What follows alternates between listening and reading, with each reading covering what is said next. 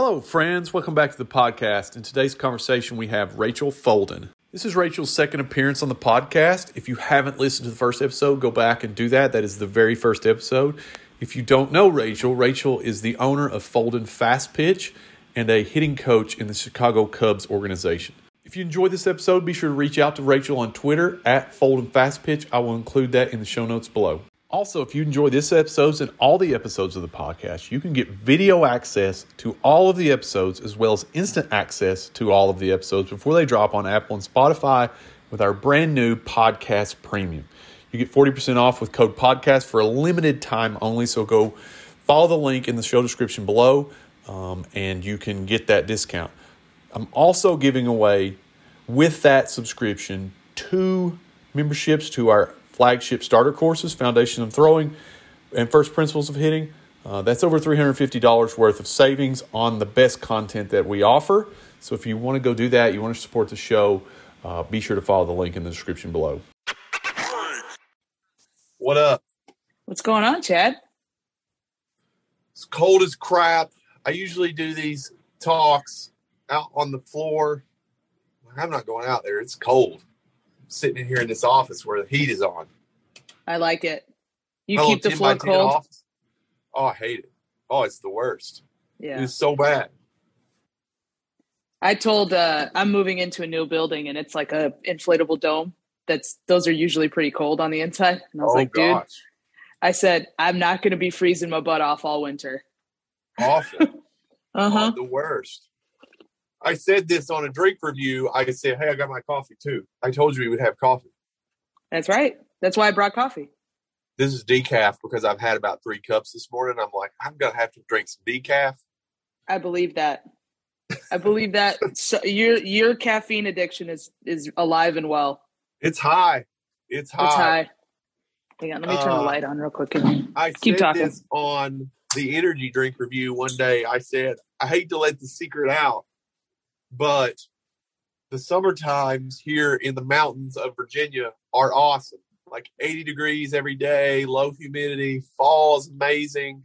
Springtime's usually good. It rains a lot, but winters are the worst. Brutal. As soon as winter hits, I'm out. Like, I want to be in Florida. Or Winters Arizona. are, I know.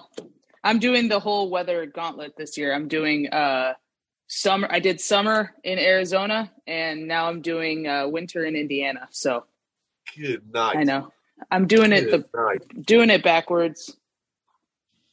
I'm not proud of it, but it's fine. I've talked about this on the podcast before, and I actually Googled this before we got on because I'm going to ask Rachel. I know she agrees with me. Is daylight savings time something we really need? No. It's stupid. It's so dumb. Stupid. It's very much dumb. Did you know?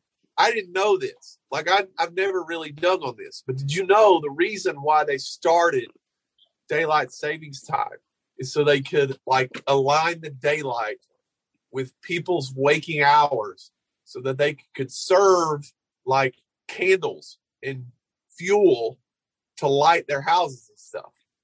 It's like, really? Guys, this is 2021. And we don't have that problem anymore. I heard it was for farmers so that they could have a longer work day. But I Googled it, like, what are the origins of daylight savings time? And I clicked on like 3 websites, which Wikipedia was one of them, so it's questionable. But I clicked on 2 other ones that kind of told the same story. Like Ben Franklin in 1794 was telling people that we needed to align daylight with waking hours so he didn't have to burn his fuel in his house. I'm like, guys, you know, I'm this pro. My electric bill is my least favorite bill to pay on earth. I would put solar panels on my house just so I didn't have to pay my electric bill. Like, I know it's probably good for the earth and it's probably something we should do better at, but like, I hate writing my electric bill. I hate that. But we have it. It plugs into my house and I can turn my lights on whenever I want. I don't need daylight savings time. Right. You got to move to Arizona. You could have solar. That's right. Arizona just punted it. Arizona just punted daylight savings time. They're like, we're not doing it. Yeah, they did. Is Indiana daylight savings time? Or yeah. They have it? There's another I want to say Arizona. I thought Arizona was the only one, but if it's not, then it's someone in line with Arizona, I think. We need to punt it. We need to punt it collectively. 100%. I may run for office just on the platform of punting daylight savings time. In this day and age, you'd probably win. I'd probably win for sure. You'd probably win. I probably should. I think that's one thing that you might unify the country just on that one thing alone. I think we could. I think we could get everybody on the same page with daylight savings time. For sure. It was funny because the last time we talked on this, somebody had DM'd me after I started releasing these out. Somebody had DM'd me and said, you interrupt people a lot. I was trying to listen to the Rachel Folden interview and you interrupted her on some points she was making. I was like, yeah, I'm sorry. I know I do that. I try to do better. But what was the point? Because I'm going to talk to her again. And if you want her to make the point, then I'll be sure to follow up the question. He never messages me back. So we can go in any direction. What I was curious about mostly was your first season of pro ball. Yeah. How did that go? How was that? It was awesome. Our team raked. So I had some really talented players. We've got some real talent at the lower levels in our org. Right. So it's pretty cool. I mean, it was a very, very interesting first year in many ways. Obviously, like I've been doing my own thing forever, right? Just kind of running my own business and doing whatever I wanted. Yep. And so, getting into pro ball and learning that there's chain of command and corporate structure is different, but, it's kind of nice. And I really did enjoy it. And then just working with the players was awesome. There were supposed to be 2 hitting coaches on our staff. And a couple weeks before spring training started, I got word that I was supposed to be like an assistant hitting coach at the rookie level. And then we were supposed to have a head hitting coach. And he ended up having some family issues. And so he ended up not coming. And so I was, I hope everything's okay. But it was just me. And so what we did was we always had a coordinator in town. There was always a coordinator in town to help. And so it was cool because I got to pick the brains of leadership a lot. And without having to like call them and do it behind a phone, they were like right here in the cage with me, which is nice. And, we had a really good system. We were real organized and the guys just responded really well to it. So being a female, what was surprising about your interaction with the guys? I got to believe that was something you were nervous about. So I wasn't nervous being a female with the players because I've worked with players my whole life and that's never been a problem. It was more so how would leadership work with a female on staff? And, there were a little bit of like challenges. I wouldn't say any of them were intentional. Just things like our locker room it was in a bathroom upstairs. Like it's a far walk to go to the bathroom every day, so, or to shower, to get my laundry on the loop and in to be washed on time. And then, but like, during the rookie ball season, once the major league team moved out, we moved into the major league coaches room. So we had a big locker room, which was nice. Staff was super, like, we're a pretty progressive organization. I think that's been pretty clear, with like when Theo was here and Jed's continued that. And like, so it's been very respectful, very, fine. But the players, coaching players was fine. I think the only time where I really felt like I was like, oh yeah, that's right, I'm reminded that I'm the only woman in the room was I got a rocket shot off the top of the cage, came down and hit me in the eye. And 6 cages down, everyone stopped what they were doing and was like, are you okay? Which in most cases, it would have just been like 2 people asking you're okay, like get up, get them out of here. But everyone laughing. Yes, everyone stopped dead in their tracks what they were doing. I had like 3 trainers on me in 30 seconds. And I'm like, guys, it's fine. I had a nice black eye for a couple weeks. Sure. It was fun. I got hammered about 3 days ago off the side wall, right in the cheek. Ouch. No, I've been trying to make the point to my kids. My kids are really bad for like, if they get hit or elbowed or something in a game, ball hits them, their immediate reaction is to cry. I'm like, look, you got to stop doing that. Like you can't, like I get it hurts. No question it hurts. but like you can't cry. The first reaction can't be to cry. And so they were here when I got hit. Like I got hammered right in the jaw. It kind of rung my bell a little bit. They're like, "You okay?" I'm like, "I'm fine." But you notice my first reaction was not to cry. Like I didn't cry immediately. Like you may tear up a little bit if it hurts really bad, but like you got to shake it off. Right.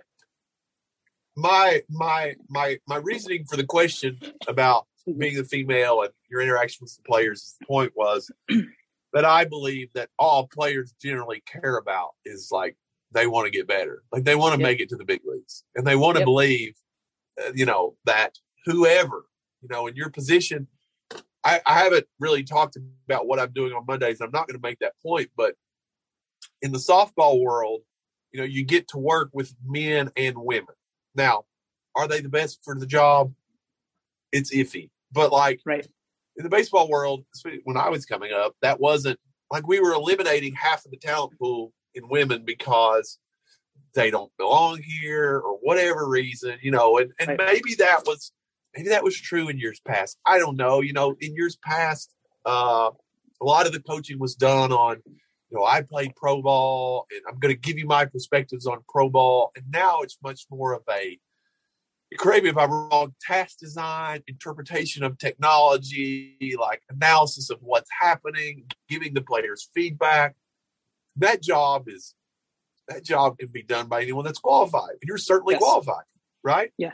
I think that's the coolest thing about you and Bolvec and all the females that are getting into pro ball. It's like, who's the best people for the job now? Because ultimately, myself included, when I was in that world, I just wanted to be a big leaguer. Like, I didn't care where the information came from. Just give me the information like I need. If you can interpret it well and communicate it well, you can coach in pro ball, like for any female that listens to this. Yeah, and I think too, like you have to be able to connect with players, and so they have to trust you, right? And they have to feel like you're on their side. And so to me, that's always been my favorite part of the job, has been connecting with players, right? That's why I've done one-on-one lessons for so long, is because I enjoy that interaction and that connection. And so I taking that in, it's like now, and the biggest challenge of my job was there was a language barrier. And like, I speak decent Spanish. My mom speaks Spanish. But I joked we had Team Dominican North. Like that was what we had. Right. And I think of the 23 position players that we had full time on the roster, I think 19 of them were Spanish speakers. And we had maybe 2 of them that could translate between Spanish and English. And so my Spanish got really good, but it's like, that was a blessing, because it really leveled the playing field, because they would watch me kind of fumble with my Spanish or missay a sentence.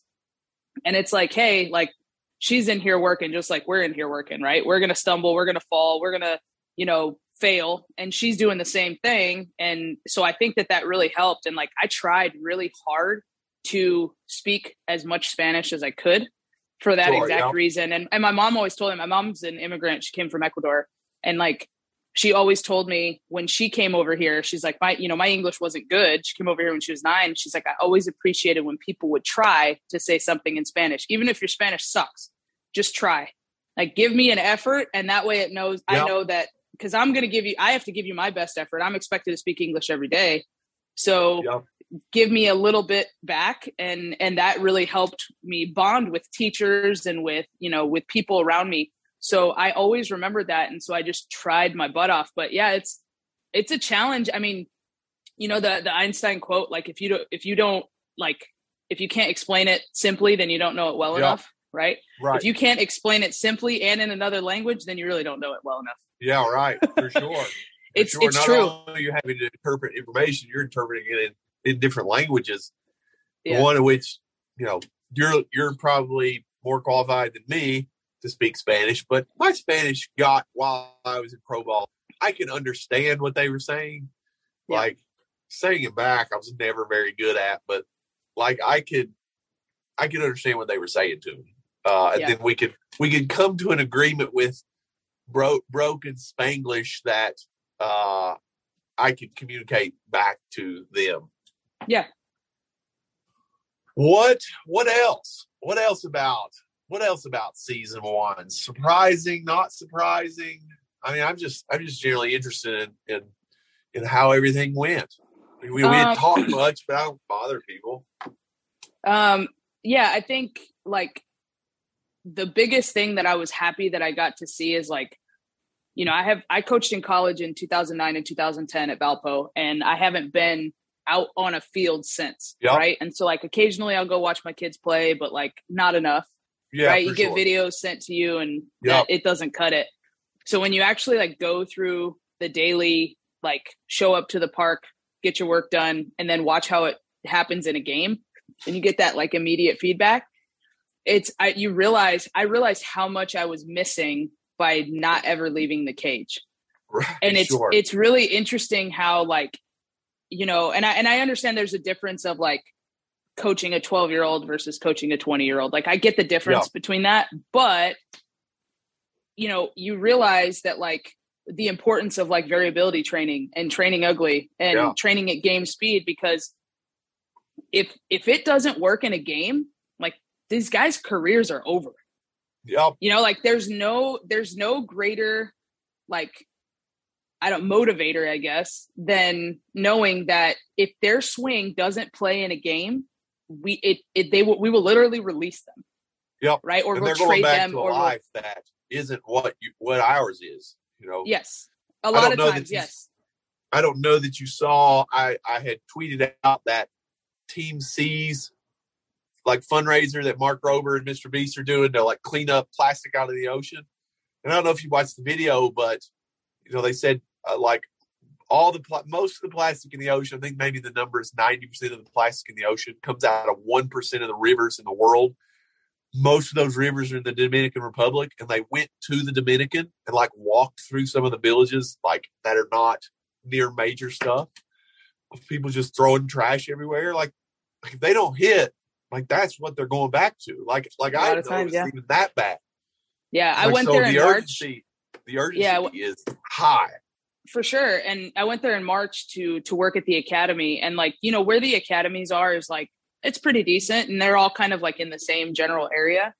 But you know, there's an area that you drive through to get there. It's like a toll road that you see to get there. And you see these like shanty towns that are just like, you know, these houses where it's just like, there's just a big giant gaping hole where a window would go, but there's no window. Yeah. And, you know, like a lot of them have like holes in their roof, and, you know, it's like, I mean, it's dirt roads, it's bad.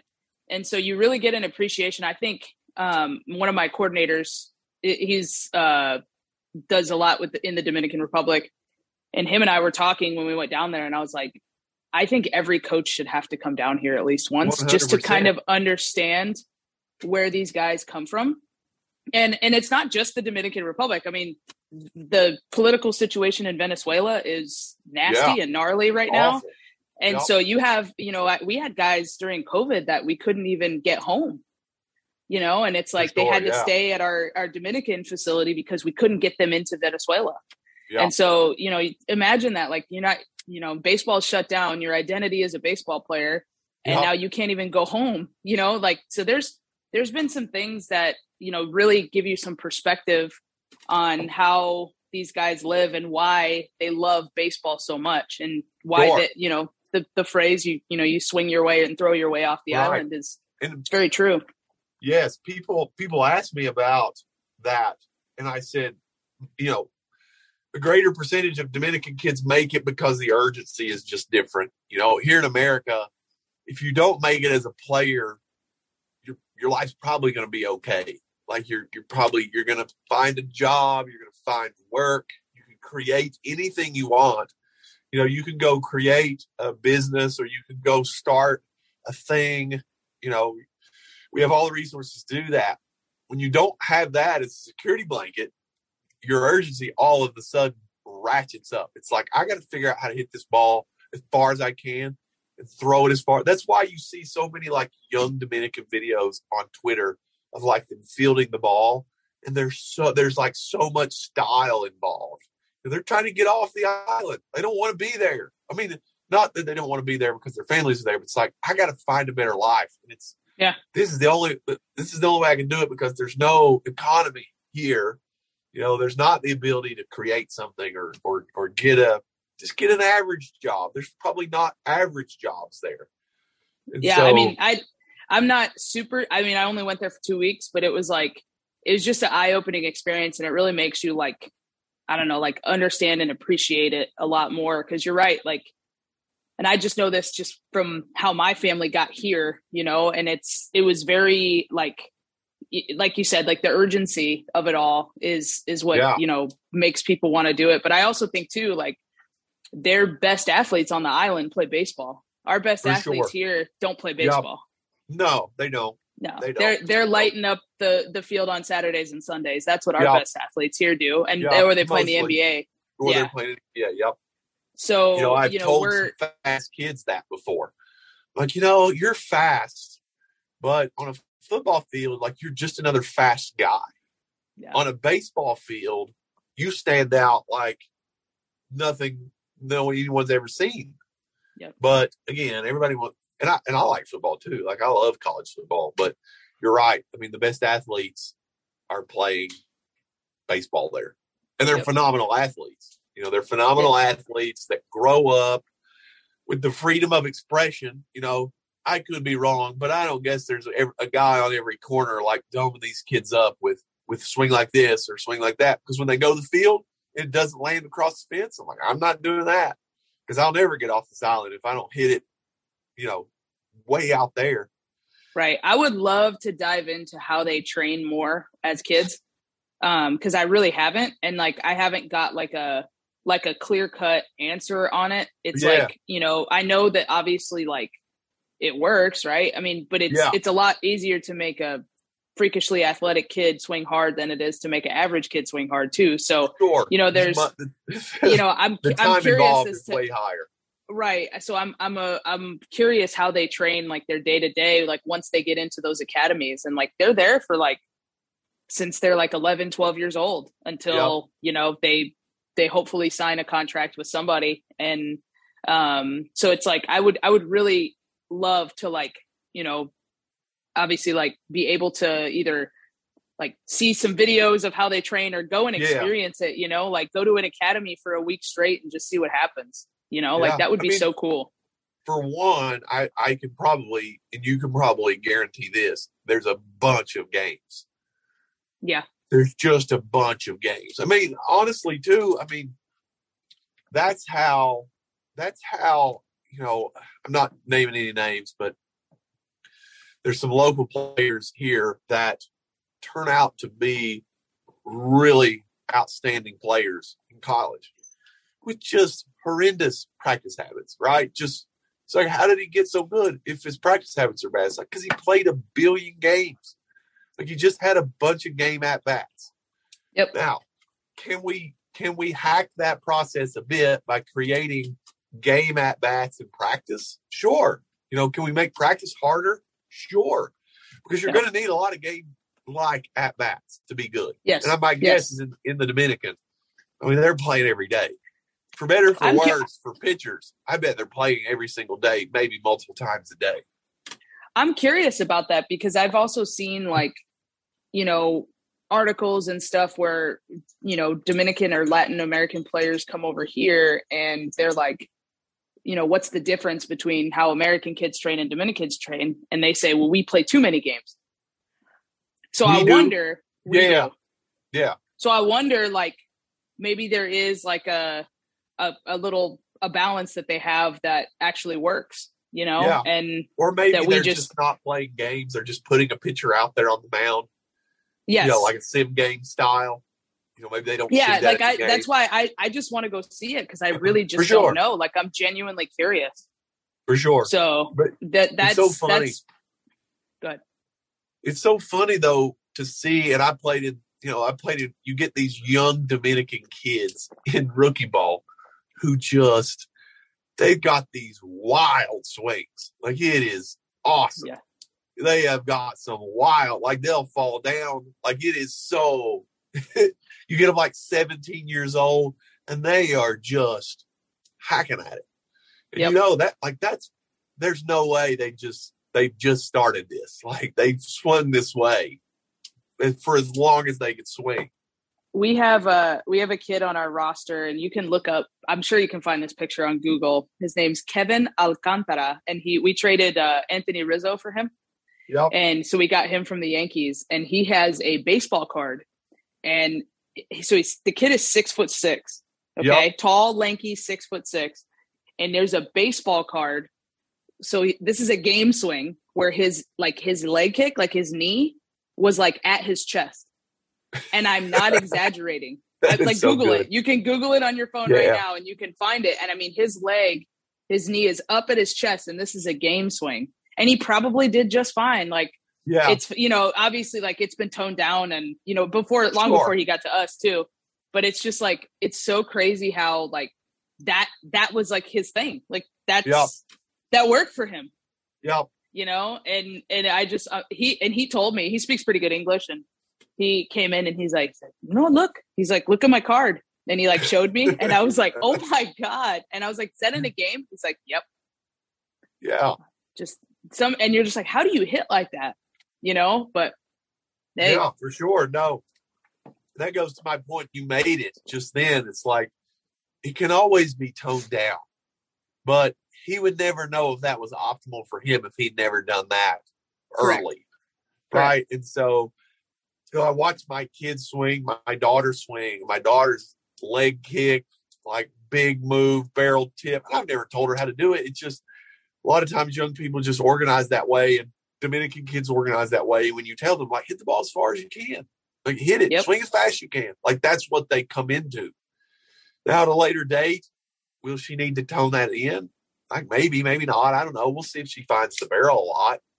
If not, then we'll need to make an adjustment. If so, we'll leave her alone. I don't know. You never know these things, but here in America, I don't know that you see this. You would see this in Dominican, is we coach the athleticism out of them early. It's like, this is not it, because we over mechanize them for sure. Right. The result of the game, I spent my first year this year out on the travel softball circuit with my daughter. And a lot of the things that people say are right. Like, you can hit the ball on the ground, and they will make more errors. And you will get on first more. And it may lead to more wins. But it's like, someday, some area in time, if you play long enough, you're going to have to redo this, because that's not going to work. Yep. And we just kind of get it backwards here. We try to coach them into the result of like now. Yes. But it doesn't even matter. Like, at no point in her year or my son's year did I think, man, this really, really matters. Like, this is a really big at bat. It's like, she's probably going to strike out or something, but she'll get back out there and try again. Yeah, that's one thing that I wish that like more people could see. I've always been pretty damn patient with how I approach training, like knowing that it's not going to happen overnight or be solved in 30 minutes in a lesson. And, I've been pretty damn patient about it, but I wish people could come and see how patient professional organizations are at developing their players. It's really, really cool to watch. And, like we'll have guys that we've paid millions of dollars to. And, we'll look at their swings and we'll be like, okay, like, do you think he needs to change this, this, and this about his swing? And I've heard just people, our front office guys say like, no, like, let's let him go through like a strength cycle before we start changing anything about him. Just let him play. And you're just like, for sure, we spent $5 million on this kid. Like, we're just going to but that's what we do, because we're not trying to coach the athleticism out of them. We're going to let the game tell them if they need to change. And we're going to let the game tell them like, okay, but we're not going to do it over 2 or 3 games or a weekend. We're going to do it over the course of an entire season. Right. And so like, I think that is just so incredibly cool at how patient we are at letting guys develop and understanding all of the things that go into development. Like, these guys do need more at bats, so we're going to give it to them. Yep. They need to get stronger, so we're going to give them that. They need to, and a lot of times they need to gain weight, so we're going to feed them.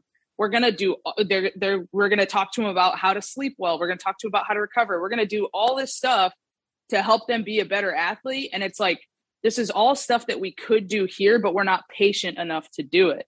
And that's the part where, like, we have to, in the private sector, like, we have to be able to tell parents this, and we have to be able to get them to believe it. because it's hard. It's hard when you go play your travel ball game and you go 0 for 3 in one game and you were hitting 4th, and now the next game you're hitting 8th because you went 0 for 3 one time. Yep.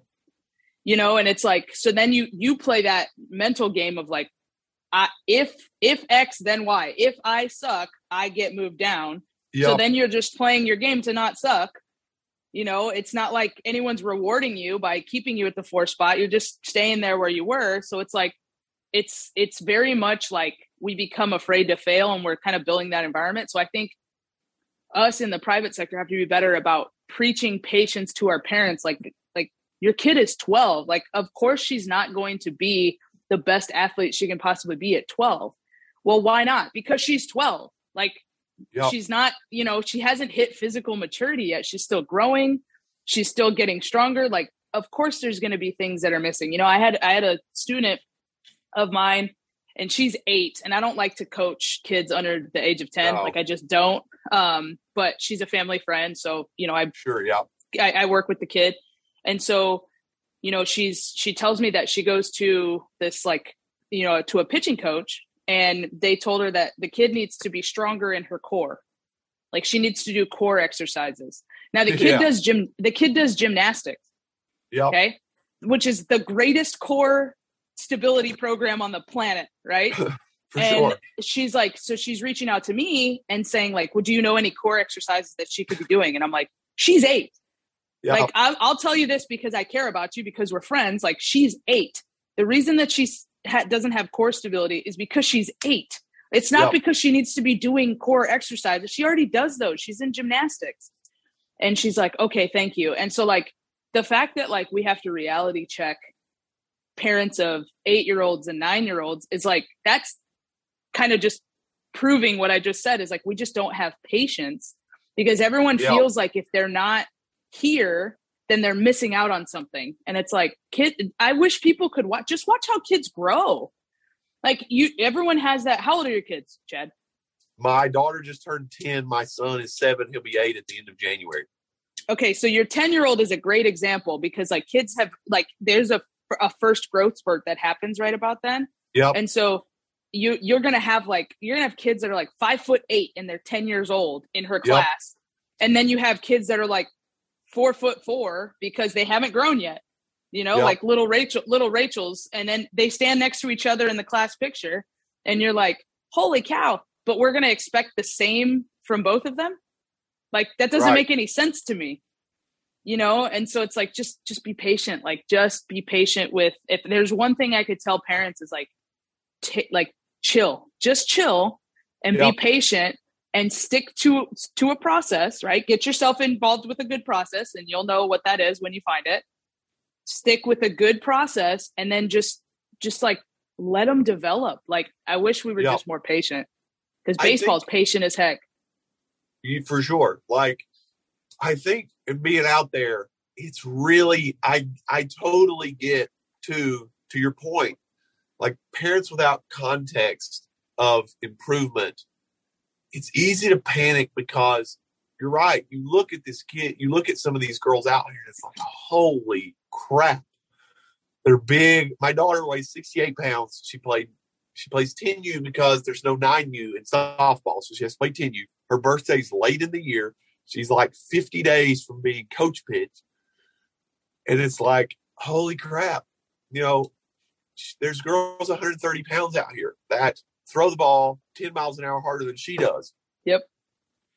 But I told her, it's like, I would put, like, I know how much better you've gotten in the last 12 months, because we've measured and tracked everything.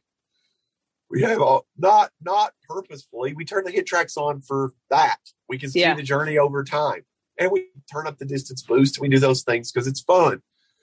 But it's like, I'm not panicked, because I know during this calendar year how much you've gotten better. I'm not going to base your value on what happens out here, because, to your point, like, players are here, there, and everywhere on the maturity scale, especially in softball, because there's 2-year gaps in 10U, 12U. And it's like, we can't measure anything out here because no one is on the same playing field physically. They're all in different spots. Because the girl is physically more mature than you now, doesn't mean it's going to be that way in 5 years.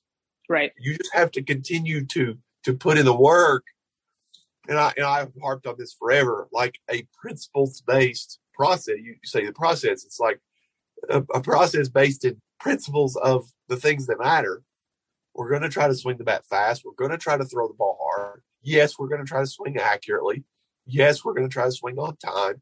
Yes, we're going to try to throw the ball accurately. All of those things, it's like we're going to have a way to like measure this to make sure that for your physical maturity journey, this is getting better. Yep. And then we're not going to panic. We're not going to panic when you go, she was rolling. She went from like hitting 8th or 9th in her lineup to hitting leadoff. And then she goes like 9 at-bats one weekend and strikes out 5 times. And I said, look, it's hard, number one. Number two, it doesn't take away from anything that's happened this year. You went from 8 to 1 because you hit well. You know, you started to figure this thing out. And then she hit a little period of uncertainty in herself. Yep. It's like that happens. That happens. We just have to. It was very weird, though. It was very weird what happened to her. Like, her work in the cage was very good. But then in the game, just the game anxiety, the game at bats, you know, you talked about the organization saying these guys need to play games. There's really no substitute for game at bats with like stakes on the line. Yes. Right. And that is, I've gotten such a great appreciation for that. Is like, there are so many ways to impact the game, especially as a hitter, right? I'm a hitting coach, so I'll talk about hitting.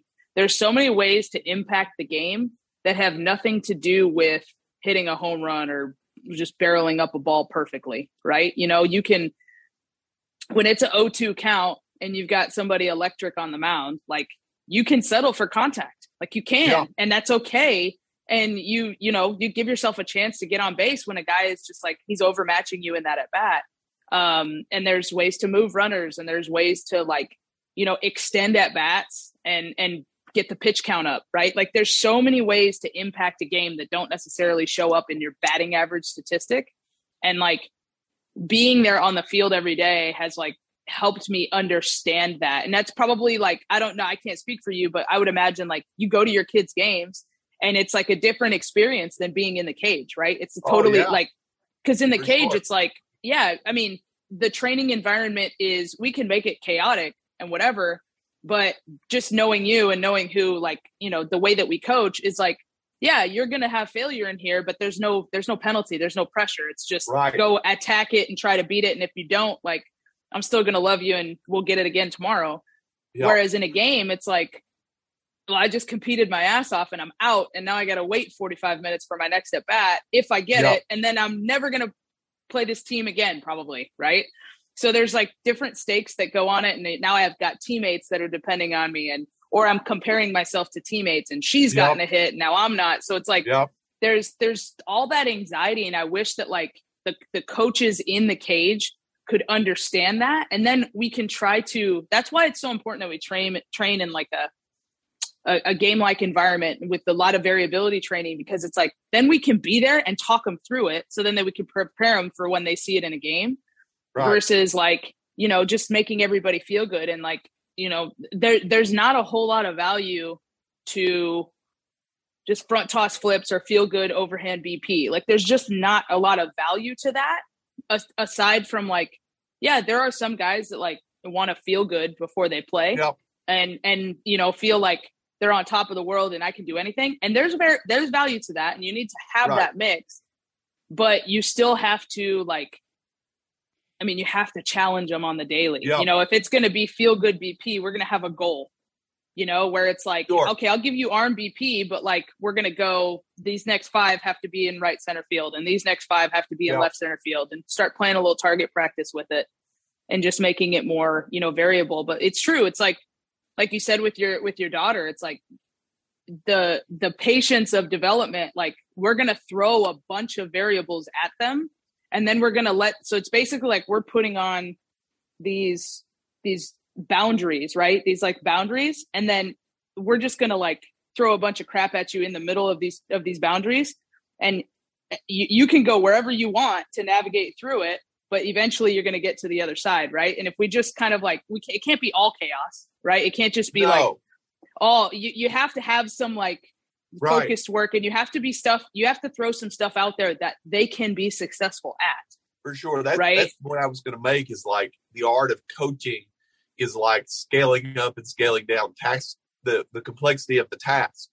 You know, for some hitters that are not professional hitters, but like for some hitters that are going to get in the cage, like front toss is probably, I mean, it's maybe reasonably challenged to square the thing up a lot. There's no point in like turning the machine on. Right. You know, at some point you will have to, but like getting them scaled up to, okay, like we're building up here, let's move back. But I say it's never so bad. No hitter on earth is bad enough to where you have to scale it down all the way to where the ball is sitting still. Like, and now you're not representing hitting.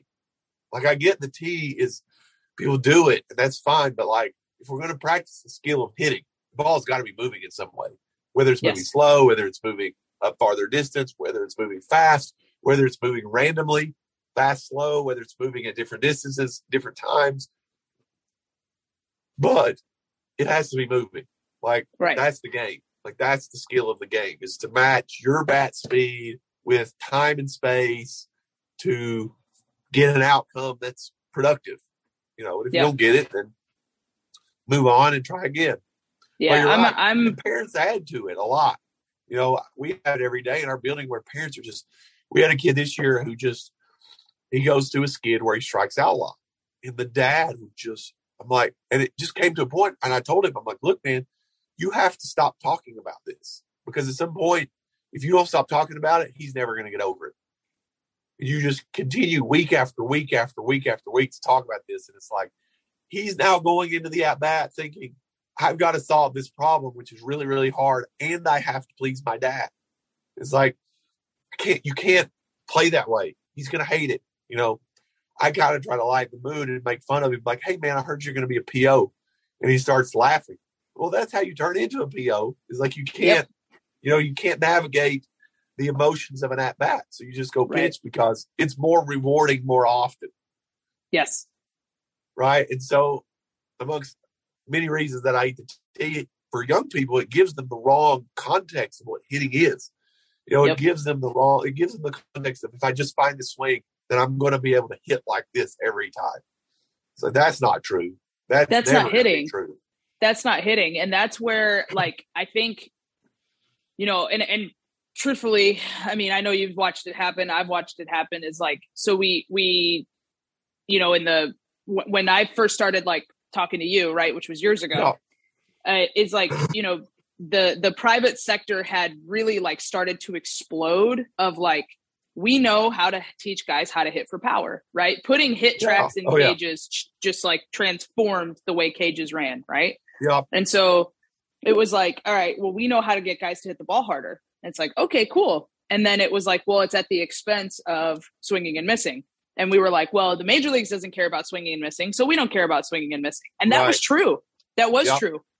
And so then you saw that tipping point happen, right? With the, you know, the three true outcomes of like strikeout, walk, home run, right? Yep. And then it started to come back down and trend the other way to like, we now value contact guys, right? And so now it's almost like for the first time in a while, like pro baseball is kind of like leading the charge instead of like plucking from the facilities and colleges that have just been like swing hard, hit the ball hard. Yep. And now it's like, no, like we value these high contact guys. And that's going to force a change to us where we have to like, okay, we've got to teach people how to be more accurate with their barrels, right? Yep. We taught their barrels to move really fast, but it wasn't very accurate. And I myself was like 100% guilty of that.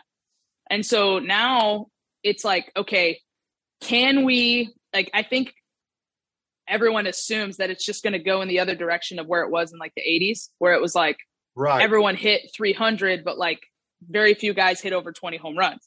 And it's like, no. Like, that's not, you can have both. You can have power and you can have barrel accuracy. Yep. You just have to structure a training environment that rewards both. Yep. And that's tough for a lot of people because they don't know how to do that, right? Because it's like, okay, swing hard, but I want you to make contact. So then they take their swing down to 80%, which is probably, once you're about like 18, you probably swing hard enough where you can swing at 80%. You can still hit the ball pretty damn hard. And so like, I think like we've got to do a better job as an industry. And I'm talking more so in the private sector, like of like understanding that power doesn't have to come at the expense of contact. Right. And an increase in contact doesn't have to come with diminishing returns in power either.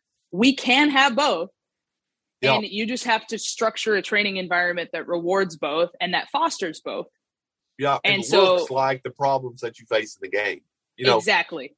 That's the thing. You look at the Giants, and I don't have to talk to I want to talk to Donnie Ecker. I'm trying to talk to Donnie Ecker.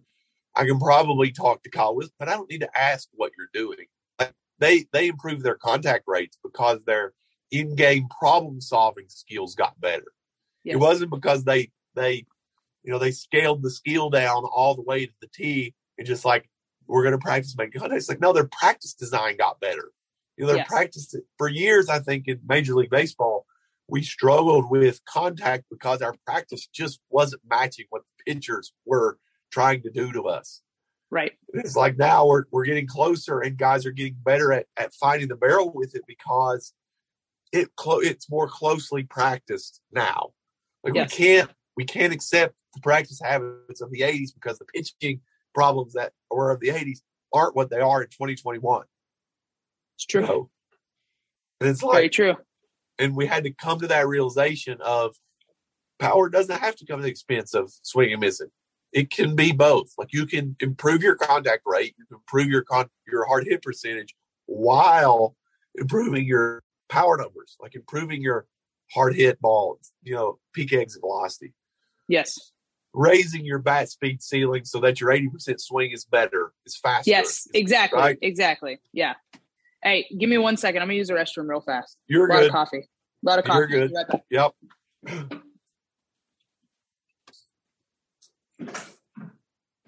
I went and got me a water. I got the seasonal croup where the seasons change and it hits me. Yeah, I got you. Have you managed to avoid COVID or did you catch it? So I think that I had COVID in January of 2020. I never get sick. Like I'm not sick now. I just got this crap going on.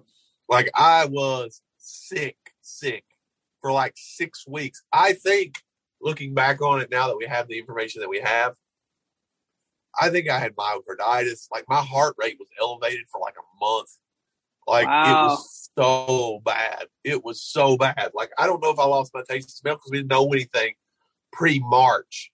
March COVID kind of started blowing up and going everywhere. But like there were people that reported it having earlier. I've never had an antibodies test, but like I think I had it in January of 2020. And God, it was so bad. Like I told my wife a few times, had I not woken up at 3 a.m, I would have gone to the hospital. That's how bad I felt. And I would have gone to the hospital and they'd be like, we don't know what's wrong with you. Yeah, that's true. At that point, you're right.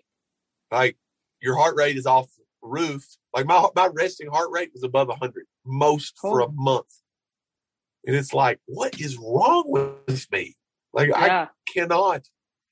It was weird. It was so weird. After that, my wife and kids, we haven't, now they may have had it from there and been asymptomatic and gotten over it and had natural immunity, and didn't get it until, the vaccine was offered and then whatever, now we're in the middle of like vaccinating your 5 to 11-year-olds. And it's like, oh man, this is so hard. This is such a this is the hardest parenting decision ever because my kids they're healthy, but it's like, you want to do the right thing, but the study's too small and like, it's so hard. It's such a hard decision right now with my 2 small children. Yeah, I get it. Me is fine. My wife's fine. We were a little nervous about my wife because my wife had a stroke in 2010 and she has like a blood clotting issue.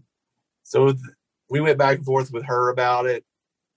But, other than that, it's not been too bad. My mom's brother was the only person that I knew that had it that about bit the dust from it. Wow. Yeah, he was bad off. He was overweight, like smoked previously, and like made it out somehow. Oof. Like they were going to put him on a ventilator one night, and I'm like, he's not going to make it. And then he made it through the night and just progressively got better somehow. So I don't know. He's not the bill of health, but yeah, I got it about a month ago, little over a month ago. Yeah, we're probably going on like almost 2 months now, maybe. Yeah. And I got it at the beginning of Instructs, and I'm fully vaxxed. We have to be fully vaxxed to work. And like, it was for 3 days, I couldn't keep my eyes open. And it was just like, I slept for like 18 hours a day. Yeah. And then I lost my taste and smell. Weirdest thing ever. Lost my taste and smell. And I mean, it was like zero. Like I would be eating, like I could have like chewed on a jalapeno or like a habanero pepper. I would have felt the heat because that's chemical, right? But I wouldn't have been able to taste anything. Like it was just odd. It was the weirdest thing. Couldn't smell anything. And you realize how much you like rely on your sense of smell. Like, you know, like cooking food, like, is it burnt? I don't know. I can't smell. Or I have no idea. It's so funny to talk to people that have had it too, because they say things smell different now. They had it a long time ago. One of my buddies that had it, he said, if I open a bag of coffee, it may as well be cat piss now because it smells so bad. Like it doesn't smell like it smelled before. And he named 2 or 3 other things that like do not smell like they did before I got COVID, which is the weirdest thing. God, it's so weird. Yeah, I don't have any lingering effects from it, thank God. But I mean, I'm assuming that's just because I had some, you know, I had the vaccine, so it probably just helped me get over it quicker. You know, get through it quicker, fight it better. Yeah, yeah. So, and you're outside a lot, so your natural vitamin D was probably high. You know, you're healthy. All those things. All Arizona those things summer, all those things that Joe Rogan argues about. It's like you were probably all those things too. You know, whatever. Probably. Yep. Yeah, whatever. But yeah, it's we managed to avoid it. Our facility in Arizona avoided it until Instructs, which it was weird because it kind of speaks to like the efficacy of the vaccine, but also like that we need a booster because we all like there were like 3 or 4 coaches. We all went down on the same day and we all got vaccinated on the same day. Really? So it really, so it was really That's like, crazy. We all just kind of needed a booster. You would think it would be different for people, you know, you would think it would be different and it could be a complete coincidence too. And I'm sure it is different for people. You know, it's such a gray thing. You know, I think we probably won't look back at COVID like this, but when I think of this time, I just think of people's inability to think abstractly for themselves. You know, it's like, think for yourself, please. For the love of Christ, think for yourself. Like, is the vaccine a good idea for you? I have no idea. You make that choice, you know, or is it not? I don't know. Like, I don't know your situation.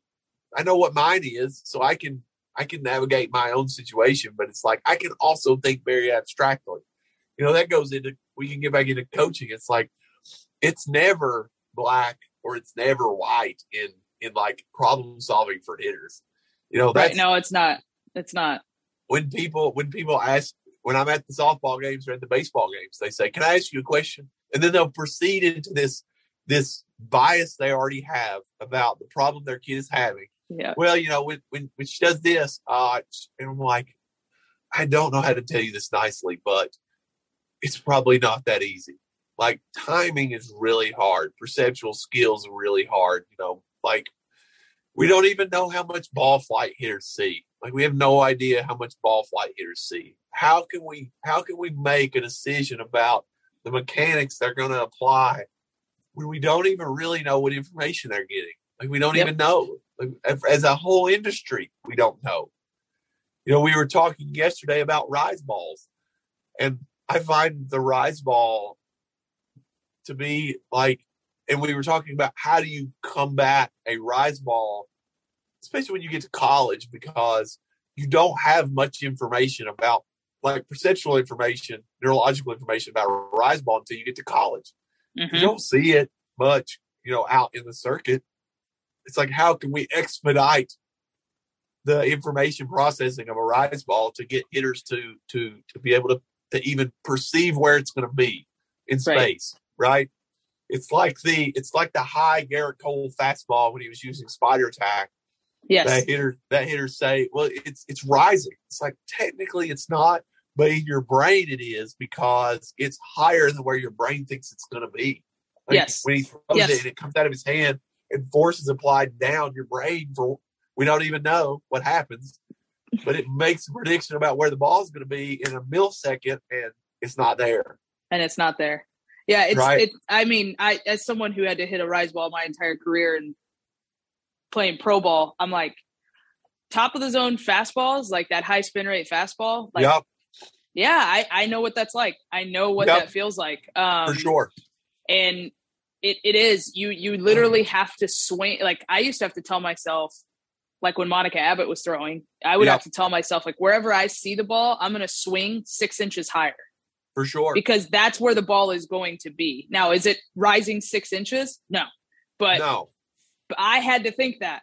And you know what? I was decently successful off of her, as successful as a lefty on lefty hitter could be against Monica Abbott. Yeah. You know, sure. So if you hit a $180, you did good. If you hit above zero, you probably did good. Exactly. For someone who, I mean, she was averaging like 14, 15 strikeouts a game. Yeah. So, and we only have 7 innings. So for sure. That's 6 or 7 hitters are finding a barrel and not striking out a game. Yeah. In some capacity. Yes. So like, that's where, you know, that was how it had to be approached. And I think like, you know, exposing hitters to that is important. But I also think like, in this kind of, you know, I guess something that I'm trying to take more into my cage training is like understanding your identity as a hitter. Like, what kind of hitter are you? Where do you hit the ball well? And then building your game plan around that, right? Because like so many players, I would even say a lot of major league players, a lot of them kind of fall underplaying a little bit. So that high fastball is not a pitch that they can hit really well. Especially, you know, like that in today's game. Yes, exactly. It's like that ball that the ball that Cody Bellinger hit in the you know, the NLCS, right? But that, I mean, we watched him all season not be able to do that, and he got one.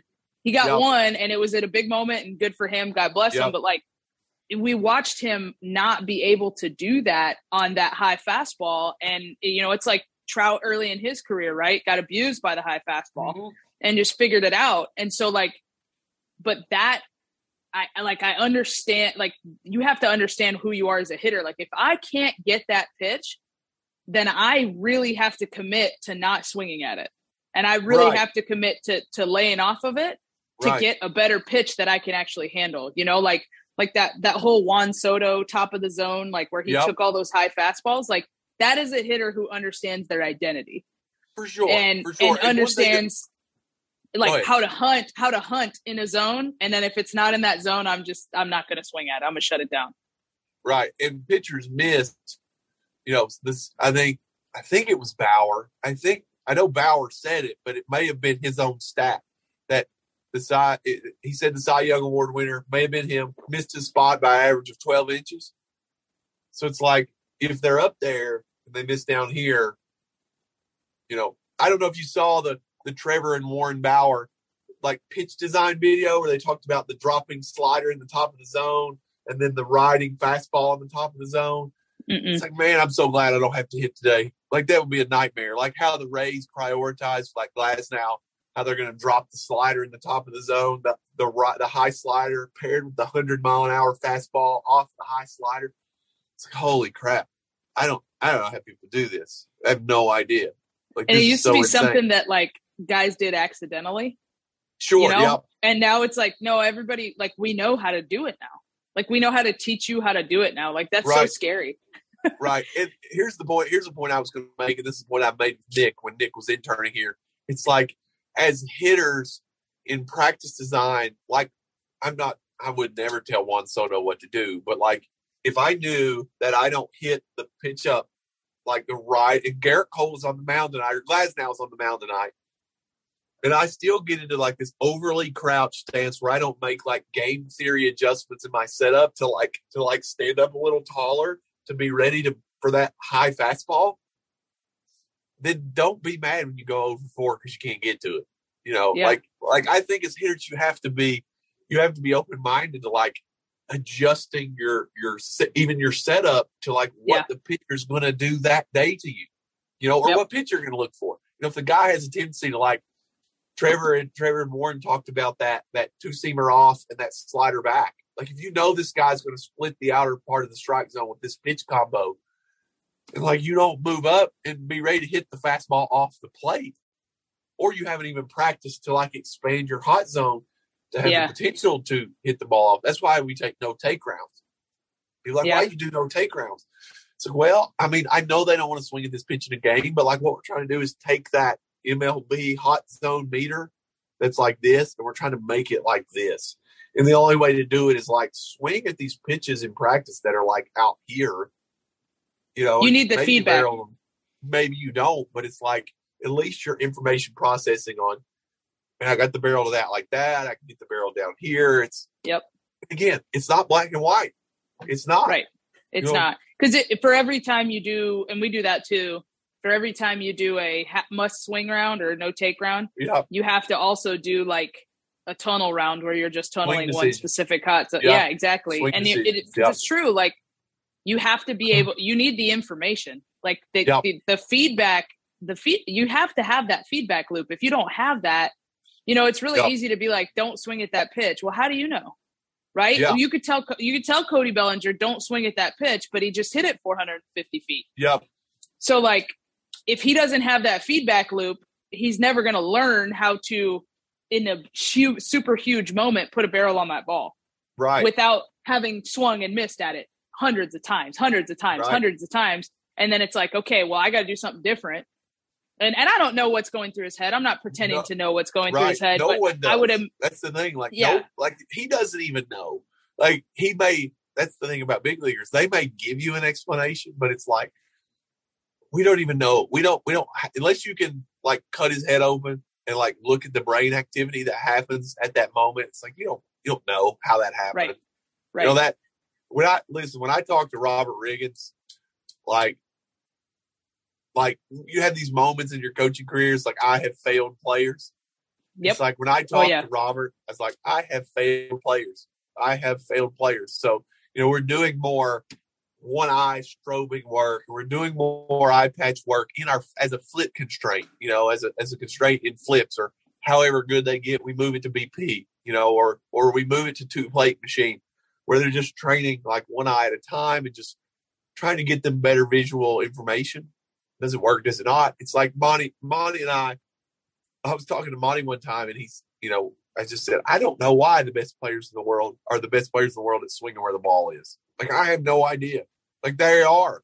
Like, they have this insane ability to not know where the ball is going to be at any moment and then swing there within like 400 milliseconds. It's like amazing. That's Caleb Abney and I talk about that. It's like people just underestimate how far they are away from Mike Trout. Like, they think they can get there. It's like you are close to Mike Trout, like I am close right now to the next closest star in the galaxy besides the sun. Like, that's how close you are to Mike Trout. Like, you're not even close. Right. It's very true. Yep. I was going to say, we have a guy like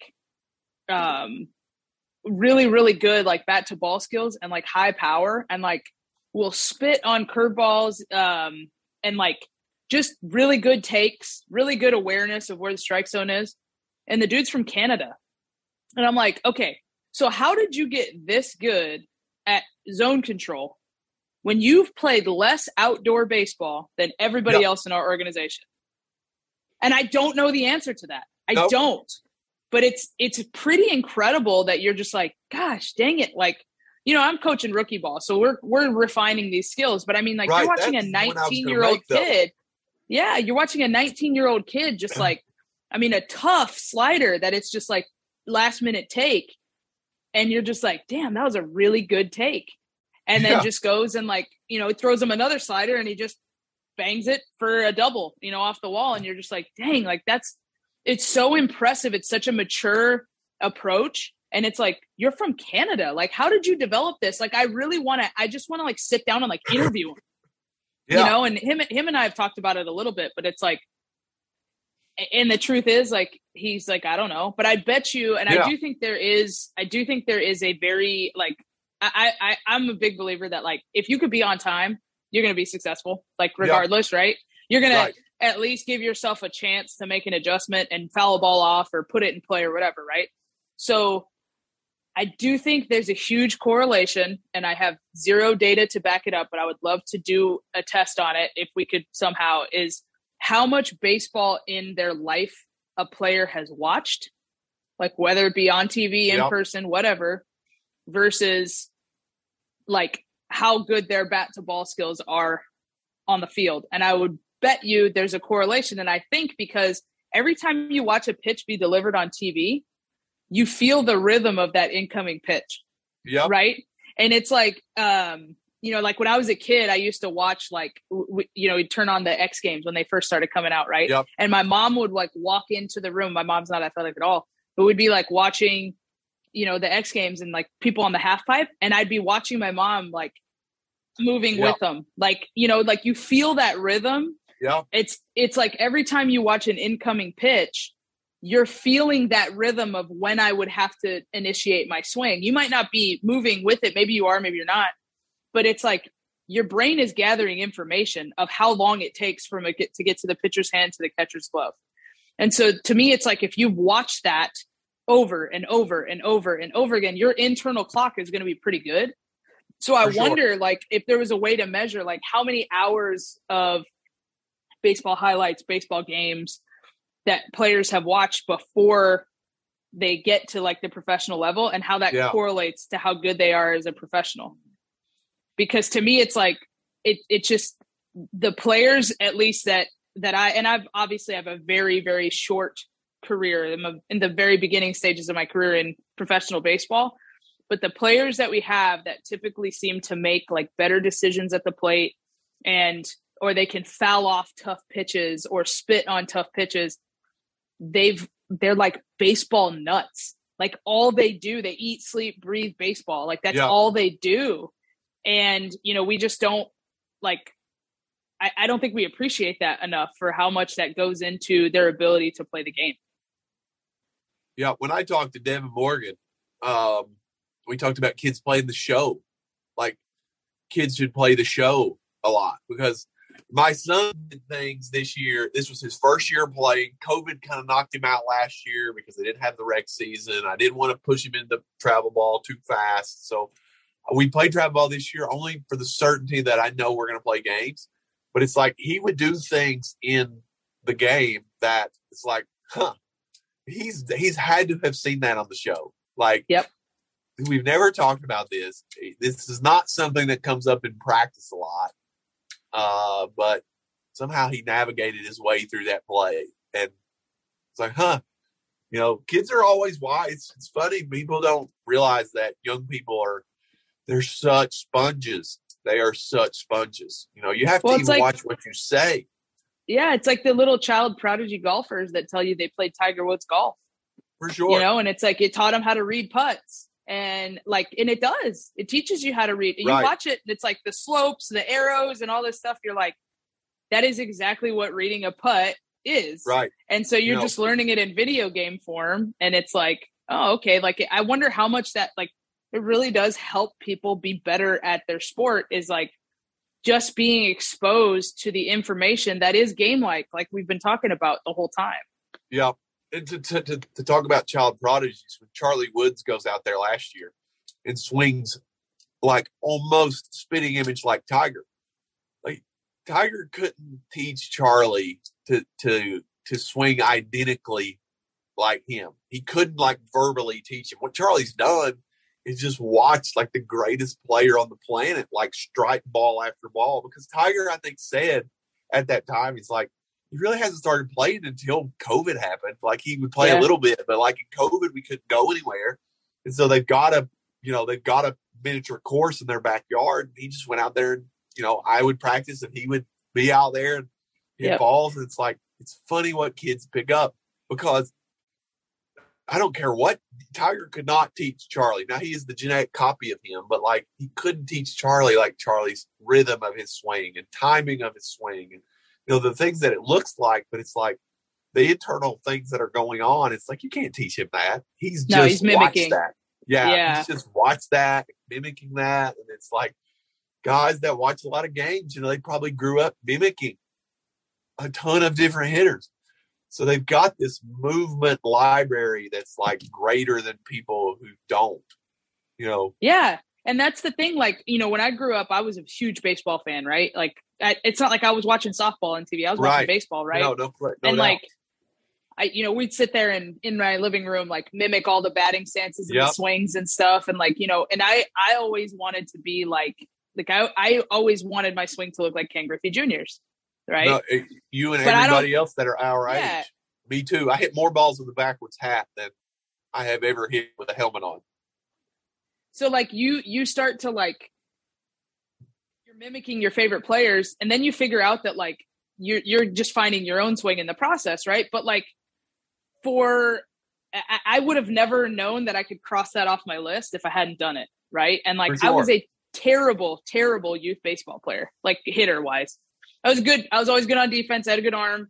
Fine. Yep. I was a good athlete, but I couldn't hit. And I think it was just because I was always trying to like, I was never finding my own swing. I was just sitting there like, you know, trying to mimic my favorite players because that's what they did. And, you know, getting domed up by coach after coach. And then when I finally started playing softball, I found good coaches that just kind of like let me explore and find my own swing, you know? Yep. And I think the time that you spent copying the people, though you didn't hit in the game, was valuable. Totally. It was valuable. You know, it goes back to the original point of like patience. You were trying all these different things, and that's a point that we've tried to do in our training sessions is like, how do you know you shouldn't hit with your hands down here? You know, how do you know you shouldn't put your hands right here as a young person? So like giving them opportunities to search and, you know, start with your feet together, Babe Ruth style. Like no one's ever going to let you do that, but you should do that here. Like do all these things, you know, hit with high hands like Bellinger with the barrel behind you. Yep. Try all these things. You never know. Yep. I promise it's not hurting. You may swing and miss right now, but it's not hurting. Right. You know, because building this movement library is, I don't know much about the best players in the world, but I know that their movement capacity is just off the charts. I mean, it's true. I mean, like off the charts. It's true. And I don't really like to talk about this a ton, but like if you're going down the softball, I was one of the best players in the world. Yep. Right. Like I was one of the best players. And I can tell you that like the swing at the beginning of my college career up until probably like I would say my second year of pro ball was pretty similar. And then it started to change because I got bigger and I started to move differently. And, you know, like, and then my last year of pro ball, I slimmed down a little bit and I moved a little bit better. And I kind of went back down into what I was doing in college. But there was like an exploration process that like look at like Albert Pujols, like look how spread out he was at the beginning of his career. And then now he's more upright and takes a stride. And he kind of picks his foot up. Yeah. And and so like, that's a big change for a hitter to make, right? It's a big change. And so, but like you said, their movement library is so vast because they've practiced so much in so many different ways that they have the ability to do that and still put a barrel on a ball and still have the awareness of where their barrel is. And like, you know, it's pretty impressive how people can do that. You know, like I went and played. So my last year of pro ball was 2012. And I've been playing like summer fast pitch up here in Indiana ever since. We have like a fast pitch women's league here. And it's kind of cool. Like you're allowed to have like 5 college players on every team that are still in college. And so college girls come and play and they're good. And you're allowed to have like a couple high school players on your team if you want to. It's just 16 and up. And then everyone else has to be like a certified old lady like me, right? Like where I don't play anymore. And so I would just like mess around in the league. Like if we had like a slower pitcher, someone I had time to like mess around with, Like I would like fiddle with my swing, and I was good. So I was a very, very elite athlete that found a barrel a lot. I was a high contact, high power hitter.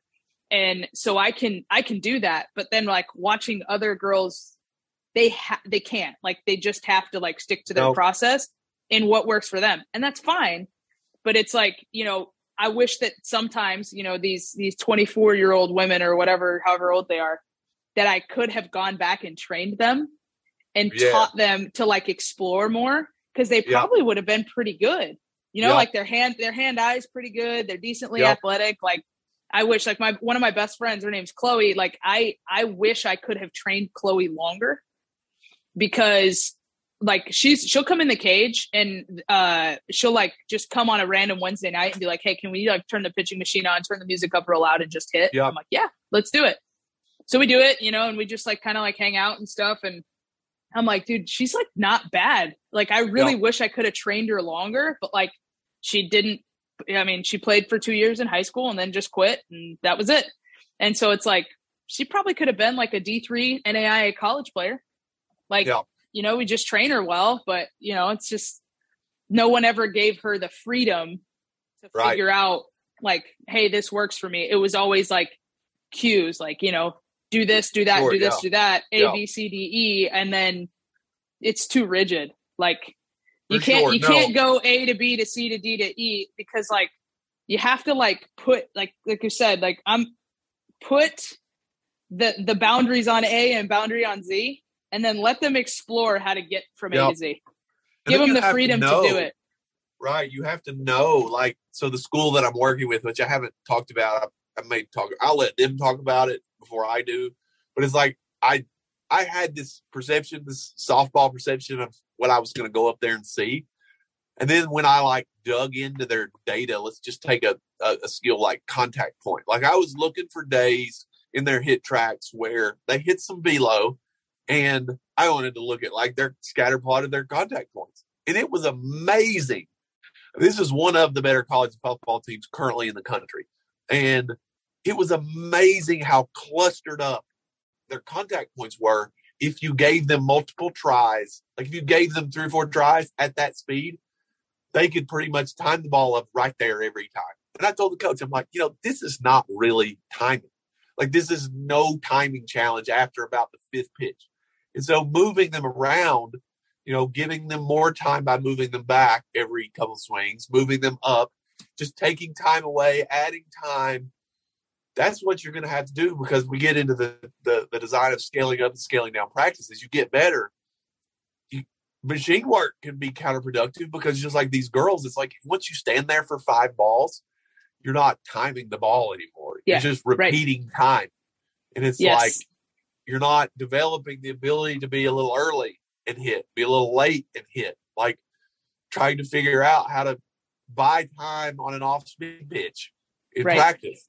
It's like all these problems that arise as you get better that just you don't account for. You said timing was such a big thing earlier, and I was going to make that point, but we got talking again. It's like, it was one of those things, I don't know if you saw me post on Twitter.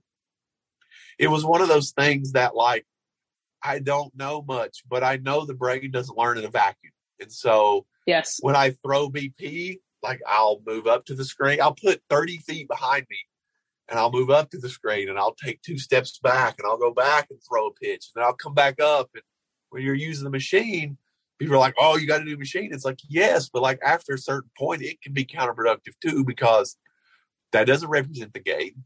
Like that doesn't represent the game at all. Like that's not what the game is. Like if you're going just machine and you're only doing that, a lot of times it's like, again, like as if you have to have a clear task, and your task can't just be hit the machine. Like that's not a realistic, like if you're sitting there and you're like, okay, I'm playing target practice with the machine. Like every ball that comes out, I'm trying to hit the top corner of the cage. And like, boom. Okay, cool. Like now you're actually like using that in the right way. Or if you have a hitter that just flat out cannot catch up to a high velo pitch, and you just have to flat out expose them to it over and over again, just to give them the confidence of like, oh, I can get there. Yeah, there's value in that. But you're right. Like just pumping machines just to say we use machines, like that's not It's probably not it either. It's not. And like, it's faster than your BP pitch probably, and it's faster than your front toss pitch for sure, but it's still not like accomplishing, you're not challenging their timing. And like, it still doesn't meet the underlying demands of the game. Correct. Like you gotta like train, like if your target task here is squaring up a ball and being perfectly on time, my circle of training has to be here. And then we're going to teach you all of these things that go into allowing you to find this as often as possible. And you're not just, but like a lot of people only want to train this, like be on time with the perfect swing. And it's like, how often do you think you really do that in a game? Nope. Like the hitters that do it, you'll know when they do it, they'll pimp their home run right away. As soon, because they'll know, like as soon as their leg goes up or as soon as they make their forward move, like I know I was that hitter, right? I know, like as soon as I would make my forward move and I got the pitch that I was looking for, I knew it was freaking game over. Like before I even made contact with the ball, I knew I was going to hit it a mile. And you're just like, okay, you hit it and you just, put the bat down, flip the bat, whatever you do and go. But very rarely were you that locked in where it just felt like the perfect swing at the perfect time on the perfect pitch. Right. And so we want that, but everybody only wants to train here, and you have to train here to hone your skills to be able to get this more often. Right. That just goes to the underlying principles approach. It's like all these things work if you have bat speed. They work if you're on time. They work if swing decisions it's better to swing at balls in the zone, obviously. No doubt. Like the closer you can swing to the middle of the zone, the better it's going to be. Yes, for sure. But like the wider that is, the better you're going to be. And then you just have to stick to those principles, and it's going to look a lot of different ways. It's going to require a lot of different tools. It's going to require heavy bats. It's going to require long bats. It's going to require short bats. It's going to require light bats. You're just going to have to couple all these task challenges to get to the point of hitting the ball hard on time. Yep. In an environment where you don't know what's going to happen. Like you just don't, because you don't want to be, ultimately you don't want to be, well, they hit well in practice. I don't know why they don't hit in a game. It's like, well, maybe your practice should match the demands of the game closer. Yeah. I don't know about you, but I can tell you that phrase doesn't get uttered in my cage anymore. It doesn't.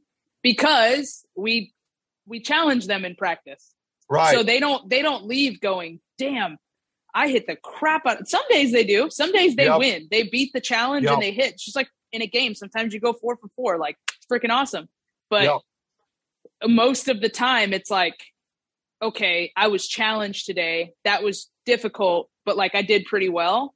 Like, cool. Like they feel like they got better, not necessarily like they succeeded, if that makes sense. So it's a process of, I know I got better versus I hit a lot of balls hard today, so my result was good, Right. and that's the application of technology too. I still think we struggle about applying technology correctly. Oh my God. Yeah. Right. It's just the things that we know that you wouldn't otherwise know. One of the dads over in one of the facilities I trained in East Tennessee said, we want to train we want to do your training when you're not here. I mean, that's fine. That's kind of the overall goal. What are you going to measure it with? He's like, what do you mean? It's like, well, what I do, the value of what I do is I can give you a snapshot of improvement over time that no one else can give you.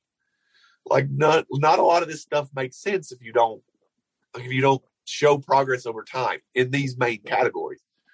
It's not about, I get that still on the internet. It's like, you're just a peak exit velocity guy. It's like, how are you still saying that about me? Have you not paid attention at all? I do value peak exit velocity, but we try to pair and couple these things with so many different things. And then we use technology to justify over time. Did it work? Did it not? And obviously your in-game results tell that story too. For sure.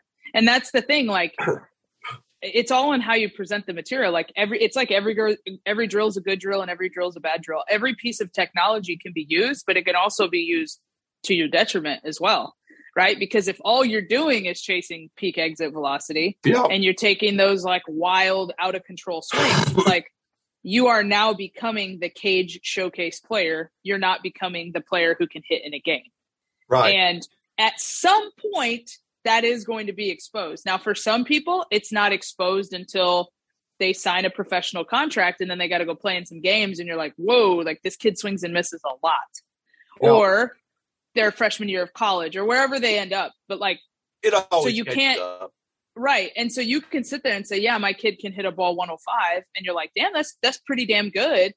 But how often are they actually hitting it 105? You got to value other stuff too. Right. Yeah. So like you can use technology for good and for bad. And you see it a lot. Like most of the time technology just becomes a marketing tool for people to sell more lessons or sell more. Yeah. That's what it is. It's like, I have the tech and now I use it as a marketing tool instead of using it to get kids better. Yeah. If your peak exit velocity increases over time, did you learn to swing the bat faster? Probably. Right. Probably. Yep. If my average exit velocity goes up over time, did I get more consistent at squaring up balls? Yes, definitely. Yep. So peak exit velocity that's just your ceiling going up, right? That's your ceiling going up. Your capacity and now to produce speed. Correct. That's it. And now it's okay. Well, I got to raise the floor, and the closer those two are together, the better I got. Yeah. You know, yeah. And you have to use them adequately. You know, and a lot of times too, like I don't think we need to use tech every day. You know, like, and that's where, like, I think a lot of people, they rely on it is it's like, I want the student in my cage to see that they hit the ball really well today so that they'll come back, right? They know they got better and they'll come back. But it's like, maybe we turn it off every once in a while, focus on the process a little bit, and then turn it back on and say, hey, let's measure it and see if you got any better. Right. And I don't disagree with that. Like some of the tech we use sparingly twice a month. But a thing like the hit tracks, you know, we turn it on just so we can be like hitting outside. You know, you don't get the same information that you do as you get outside, but it's like, I like just having the ball flight so they know what the ball is doing off their bat. Like that's all. We certainly don't talk about it. Right. You know, we certainly don't break it down. You know, we just turn it on. I know. I laughed because I got, you know, like, it's just anytime you're progressive, you get roasted, right? Like all the time by goons on the internet and stuff. And it's like people in the area will be like, well, Rachel's just over there teaching those launch angle swings. For sure. So I got a kid come into my cage and she said that. And I asked her, I was like, do you even know what a launch angle is? She's been coming to me for like 5-6 years. Yeah. And she goes, no. And I go, well, it's a good thing we really talk about them launch angle swings then, huh? Like we don't even talk about it. Day. Yeah. I think I said on Twitter one day, I invite anybody on Twitter to come into my building. If the word launch angle is said, I will give you $1 million. You can come for 2 weeks, you can come for 2 months, you can come for 6 months, you can come for a year, every day. If it's said, I'll give you $1 million. Yeah, we just don't talk about it. Like I don't need to, especially, and I'm a person that when I give lessons in the cage, I do turn the hit tracks on every day, right? Yeah. Like, but we look at it and it's like, you can just look at where the ball landed and it'll tell you if it's a good result. Like you can just look at where it landed on the field and I don't need to sit there and go, oh, well, you know, it was only 20 degrees. I really need you to raise that to 25 degrees. Like, no, that's not, we don't do that. That's like, so like, it's dumb. Right. You know, no, I'm with you. It's dumb. And what you get too with young people, and this is true, I'll speak of my daughters. My daughter never throws a pitch in this building without the radar gun on because I don't care how hard it is. I just want to know she's trying. Exactly. Like, I just want to know she's putting effort into it. Like if I know you can throw the ball 45 and that radar gun says 35, I know you're not trying. Exactly. And so it's just an effort management thing too for me. People are really afraid of feedback though, and it's like, okay, so then why do you have a catcher? Why do you have a catcher catching your daughter throwing pitching lessons? If you like that's a measurement of did I throw the ball to my target or not? And if you don't care, then just have her throw into a wall or have her throw into a net. And there's value to that too. But like for sure. We're afraid of like putting a radar gun on a kid, but we'll put a catcher back there to give her feedback of the strike zone. And it's like, both of those can be important at the same time. Yep. It's okay. Sure. Yeah. Like, so that's, and that goes back to like our power and accuracy thing too, right? Yep. Is like, that's the caveat against pitchers is like, yeah, okay, great. They can all throw 95, but can they throw strikes? And it's like, there's a lot of data that's supporting the fact that like, yes, actually you can do both and you can train both at the same time. So, it's, and we saw that, I saw that in rookie ball. Like we have, guys on our rookie ball roster that throw like 94 to 98, and watching them at the beginning of the season struggle with command big time. Right. Yeah. And then watching that command get better just because they played more. Right. Yep. And they threw more games, and it's like watching that happen and watching a guy dot a 93-mile-per-hour cutter is like, dude, like that dude got better. Whereas before, like he was afraid to throw his cutter because he couldn't throw for a strike. For sure. So, no it's like watching him do that is like, wow, that's what we call development. And it's fun to watch. And it's really, and I'll be honest, like I missed out a lot on, like I got to watch 60 baseball games from the top step of the dugout this year. Yeah. 60 baseball games that I would have never gotten to watch anywhere else. Right. Like with that point of view, going through the grind with my guys, like I got to watch 60 games like that. And it was just like, wow, I missed out on so much of how the game is played. And you really realize that like I did that for a long time, and I think I've kind of gotten out of that in the last year or two. But like, I did that for so long, was just like hit the ball harder, hit the ball harder, hit the ball harder, hit the ball harder, hit the ball harder, and then you're like, okay, but like, I need you to be successful in a game too. So varying the training so that they can mimic a game environment and put their hard hit balls and have them do that more often against a game like pitcher, and that was where like. I've kind of transitioned to that over the last 2 years in the cage, but going to watch it in a game, you really see the value in that. And like, if there's any like cage coach, facility coach, lesson coach watching, like go out and watch your kids play more. And I know it's hard to do because we coach at the same time they're playing, right? We're in a cage when they're out playing games, but do it as often as you can and watch the anxiety that's put on them by the freaking third base coach because they're throwing out Q salad every time. Yeah. Watch the anxiety of, I just hit third one game and now I'm hitting seventh because I went 0 for 3 because that's baseball or that's softball. It's like, watch all that stuff take place and you'll get a greater understanding of what it takes, how your training environment should mimic that. Yeah. And, like this year, like I have transitioned, and I just told, my cause I've done one-on-ones for years. I like it cause I like to build the relationship, but after a year in pro ball, you realize you're like, okay, so hold on. So we pay these guys millions of dollars to hopefully make them big league players. Right. Yeah. And our training environment. Well, right. But we put them in basically a 4-on-1 training environment.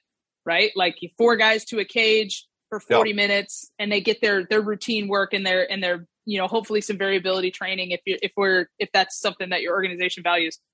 And so I'm like, okay, so if we're paying these guys millions of dollars to try to develop them, so they hopefully make us money on the back end somehow, we get through a trade or by making the big leagues, is like, if one-on-one was the best way, we would hire 23 coaches for 23 players. And that's how we would coach them. But we don't. We train them. It's a group training environment and it's competitive. And, so I'm sitting here and I'm like, okay, one-on-ones are, I think I do a one-on-one about as good as anybody, but I still think I'm missing stuff. Right. So it's like, so we're transitioning to full groups this year. Right. And I think you made this point earlier of the comparison piece and dealing with the comparison piece in practice too. It's like, if you're here by yourself, it's like, there's no he or she hit it 200 and I'm only hitting 175. Exactly. Right. Or the other way around, the other way around. Like, I didn't think I was doing really well, but compared to these other girls, like, damn, I'm hitting the crap out of the ball. Right. So like, there's so much value to that. And then it's like, it takes you as the coach, like we so often think we're the center of the kids' universe, and we're not. So just take yourself out of that. We're just a piece. We're just a facilitator at the end of the day. We just make suggestions, and then, they hopefully start to own their process. But like, it takes the coach out of the center of the universe, and it says, hey, listen, like, there's 3 other people right here that can help you, and they're going to help you get through it too. Like, that's the best part about group training, is like watching the guys like off to the side be like, hey, that ball's spinning weird today, like, make sure that you watch the ball. It's kind of cutting a little. Okay, cool. And then they like, that's not something I see, but they saw it because they had to go in there and do it. And now they're talking to each other. And then it's like your help. That is what happens in a game. I just went up, faced a pitcher. I struck out. I came out, and now I'm talking to the guy on deck about what the guy's got, or I'm talking in the dugout to the guys after I get in from scoring a run about, how I beat this guy. Yeah.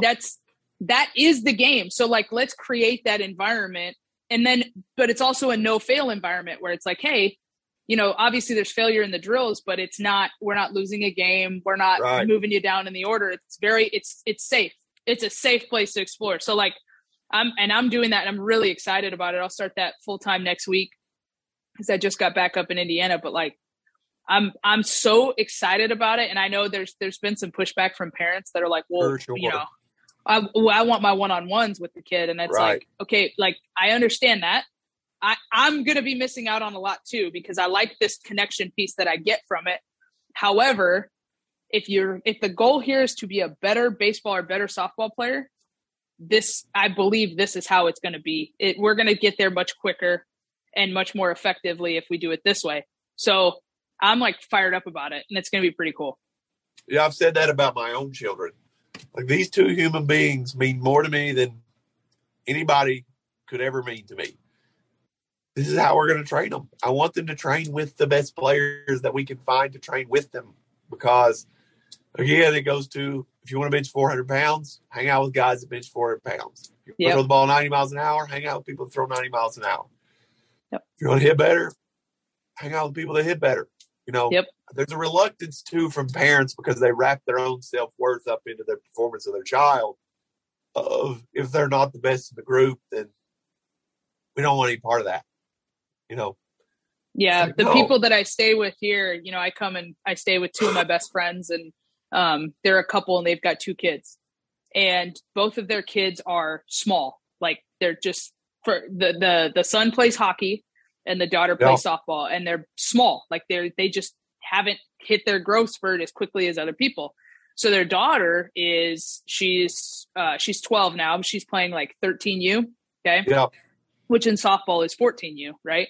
So, if she's not the youngest on the team, she's one of the youngest on the team, and she's small, and like, she's not going to go, she has never hit a ball over the fence yet. Right. So she's like, she just goes in there and she makes contact. She'll lay down a really good bunt for you. She plays really good defense, runs the bases. And like, she's the exact player that, like, if a parent was not patient with, they would have assumed that, well, she sucks, or she's not getting any better, or they would have taken her from team to team to find the coach that can get the most out of her. Right. Yeah. And then she probably would have quit by now, because she wasn't, she just would have quit. But they're like, I love these, their names are Mike and Amy. I love Mike and Amy because they're so patient with their kids.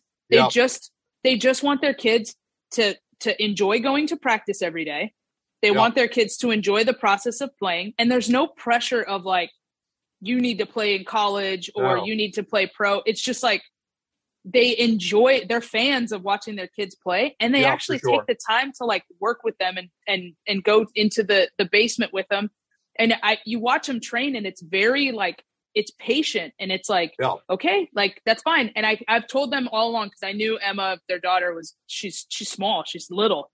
And I'm like, she is going to be the kid that is never going to be your lights out player until she gets to high school and she hits that last growth spurt.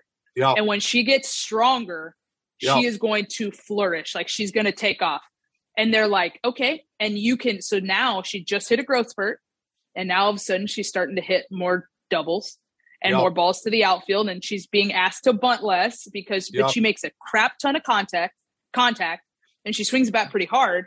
So like, as she gets older and stronger, it's starting to pay off. And so now you start to see it. And now it's like the organizational guy that's like the grinder, right? That he just, he plays defense really well.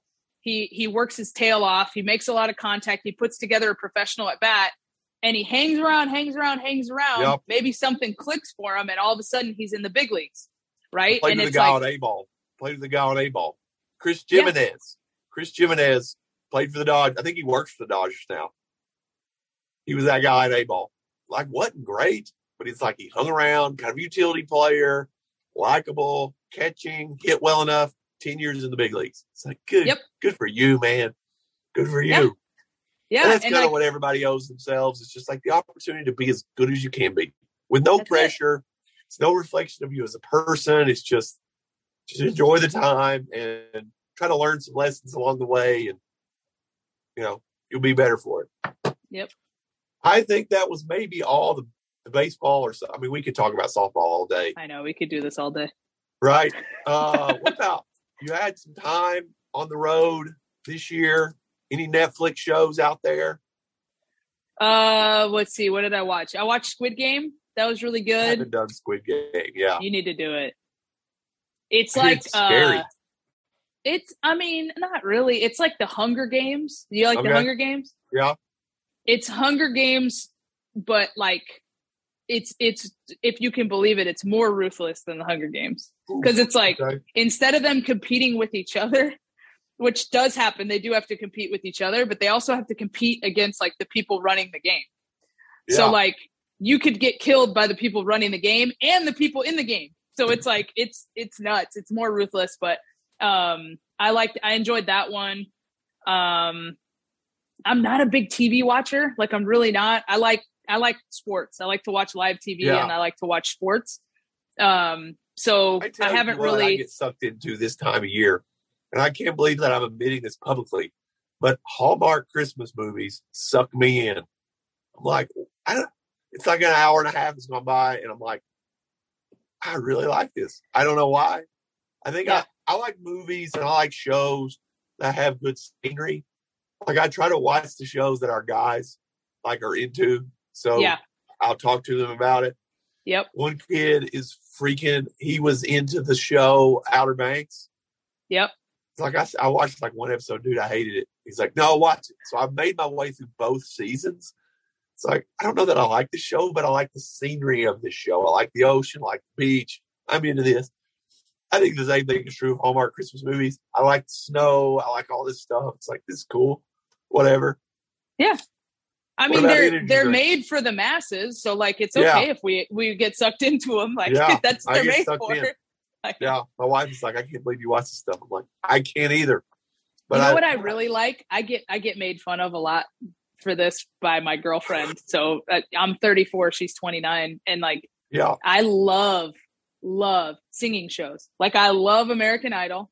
I love watching like America's Got Talent. That's again, like I like live TV. Like I like the live TV experience. And so like that's where I love it. Like you give me American Idol, man, I get sucked into the stories and I get sucked into all of that. And I guess that's like such a boomer thing of me from what I've been told. So me fine. Too. I didn't watch American Idol anymore, but 2000, 2001, 2003, 2005, I was in American Idol. Hell yeah. Like everybody in the country was. Yeah, absolutely. But what about energy drinks? Anything caught you up lately other than coffee? No? Just coffee. Black coffee, hopefully. No, I like a little cream. Maybe a little oat milk in there sometimes.